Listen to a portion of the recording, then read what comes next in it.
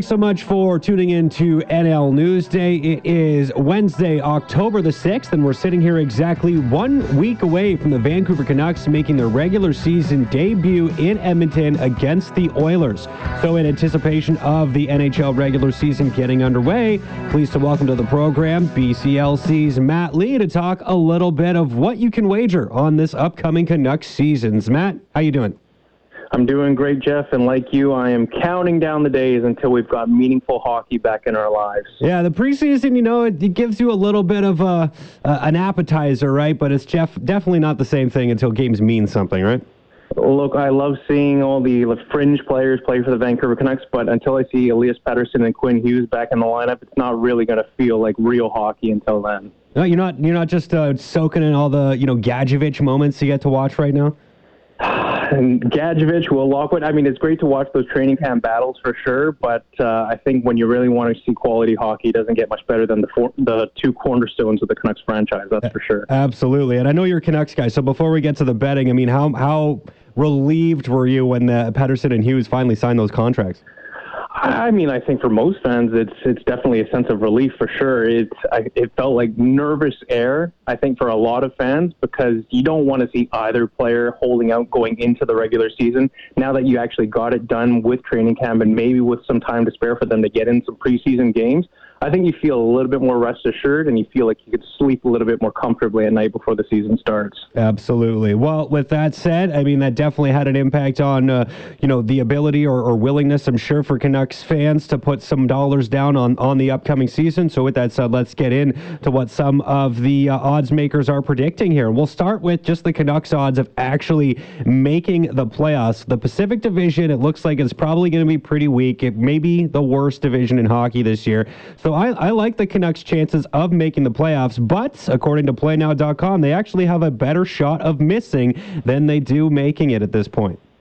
Yeah, I know. You got to look at, despite the Pacific Division, there's still some quality teams in that Pacific. I think we can safely say Las Vegas and Edmonton are probably going to be in the mix for a playoff spot, and then you're really left with a logjam of teams with Calgary and Vancouver, possibly Seattle, or maybe even Los Angeles competing for at least one of those spots, maybe a wild card spot if that's available as well. But it's a weak division for sure, Jeff, but it's certainly not going to be an easy task for the Vancouver Canucks to try and get back to the playoffs. And, you look at the other competition in the Central Division, it does seem apparent that there's going to be 5 playoff teams coming from that division. So it's tough odds for the Vancouver Canucks. They're at plus 100 to make the playoffs and at minus 130 to miss the playoffs. I will say, though, 95% of the bets that have been made on this market are on the Vancouver Canucks to make the playoffs. So everyone, like we've always said, loves the underdog, but definitely the odds are stacked against the Canucks, at least to make the playoffs.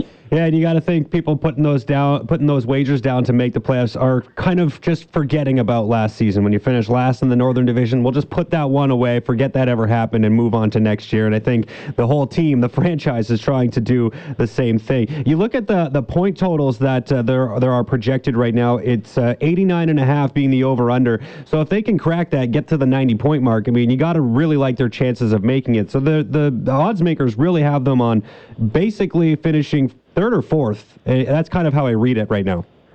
Yeah, I think you and about everyone else, 89.5 seems pretty reasonable for the Vancouver Canucks. You could probably make a case for and against them going either over or under. Injuries can often strike, and that can certainly put a huge dent in your playoff hopes as well. But otherwise, 89.5, of course, last season, like you mentioned, being a season to forget for sure. But look at all the changes that they made over the offseason. This club certainly going all in just to get back into the playoffs. You got to think that if they're ever going to get back into the playoffs, this has to be the year. Absolutely. Who do you think is going to lead the team in goals? Or I should say, who do the odds makers think is going to lead this Canucks team in goals this year? Yeah, it's not hard to look anywhere else but Brock Boeser, who pretty much tried to carry this team on their back once Elias Pettersson went out with his injury. But Brock Boeser has been, knocking on that doorstep of being a 30, 35 goal scorer for a couple years now. You've seen that progression in his game. He's the odds-on favorite at plus 200, but he's right there with Elias Pettersson, of course, for sure. And, signing that 3-year contract, that bridge contract, if you will, I think that certainly incentivizes Elias Pettersson to certainly deliver on that contract so he can get an even bigger contract in 3 years' time. He's right there with Boeser at plus 200. Then you've got a couple other, perhaps value candidates in Bo Horvat at plus 400, Nils Höglander at plus 1,000, and Connor Garland at plus 1,500. He's the newcomer here, but certainly could make some waves in the top 6 role. Wanted to get into some of the potential awards here. Those are always fun to look at, is the individual awards at season's end. You got to like Quinn Hughes' odds for being named best defenseman to win the Norris Trophy. I mean, he's got the 5th best odds right now at 13-1 is what I'm looking at. I mean, that's not too bad. I mean, I guess it's probably going to come down to point totals for him. He's always sort of been in that Cale Makar conversation, who, of course, is the odds-on favorite right now. Yeah, and of course, let's not forget it was only a couple years ago that Cale Makar and Quinn Hughes were being mentioned hand in hand as some of the best defensemen, at least some of the best young and up-and-coming defensemen in the NHL. All of a sudden, Quinn Hughes' odds are at 13.0 right now compared to Cale Makar's at 3.5. So if you're looking for value, it could be on Quinn Hughes. And you're certainly betting on the fact that he returns to that offensive dynamo that we saw during his rookie season. So it certainly could happen. And Quinn Hughes, like you mentioned, the 5th best odds for the Norris Trophy. You don't need me to mention that the Vancouver Canucks have never had a Norris Trophy defenseman in their franchise history. Mm-hmm. And Rookie of the Year, too, looking at the Calder, Vasily Podkolzin, 11-1 odds, also the 5th best odds for Rookie of the Year. I mean, you hope you're going to know pretty quick, probably, like if it's doable. I look back to last year, right, when you talked about Nils Höglander, and he made some huge waves in the first week and then really tapered off. But I think Podkolzin probably comes in with a little bit more expectation. Yeah, certainly. And Podkolzin, maybe that last wave of true, legitimate prospects that the Vancouver Canucks are graduating to their roster this year. So Podkolzin could be that last chance for the Canucks to get another Calder Trophy, barring a completely disastrous season. And his odds are, as you mentioned, the 5th best, or tied for the 5th best on PlayNow.com. Of course, you're seeing Cole Caulfield on the way. We all saw what he did in the postseason last year.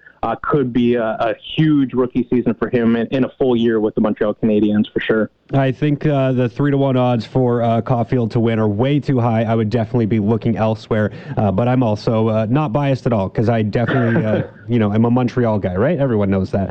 Okay. Yeah. One more thing on this, and I really like this. If you're someone who's probably putting some dollars on the Vancouver Canucks to make the playoffs, one of the reasons they're probably going to get there is because of how well their goaltending goes. Thatcher Demko, 9th best odds to win the Vezina Trophy right now. If you're thinking the Canucks are going to make the playoffs, I think thinking a few dollars on Demko to win the Vezina is not a bad wager at this point.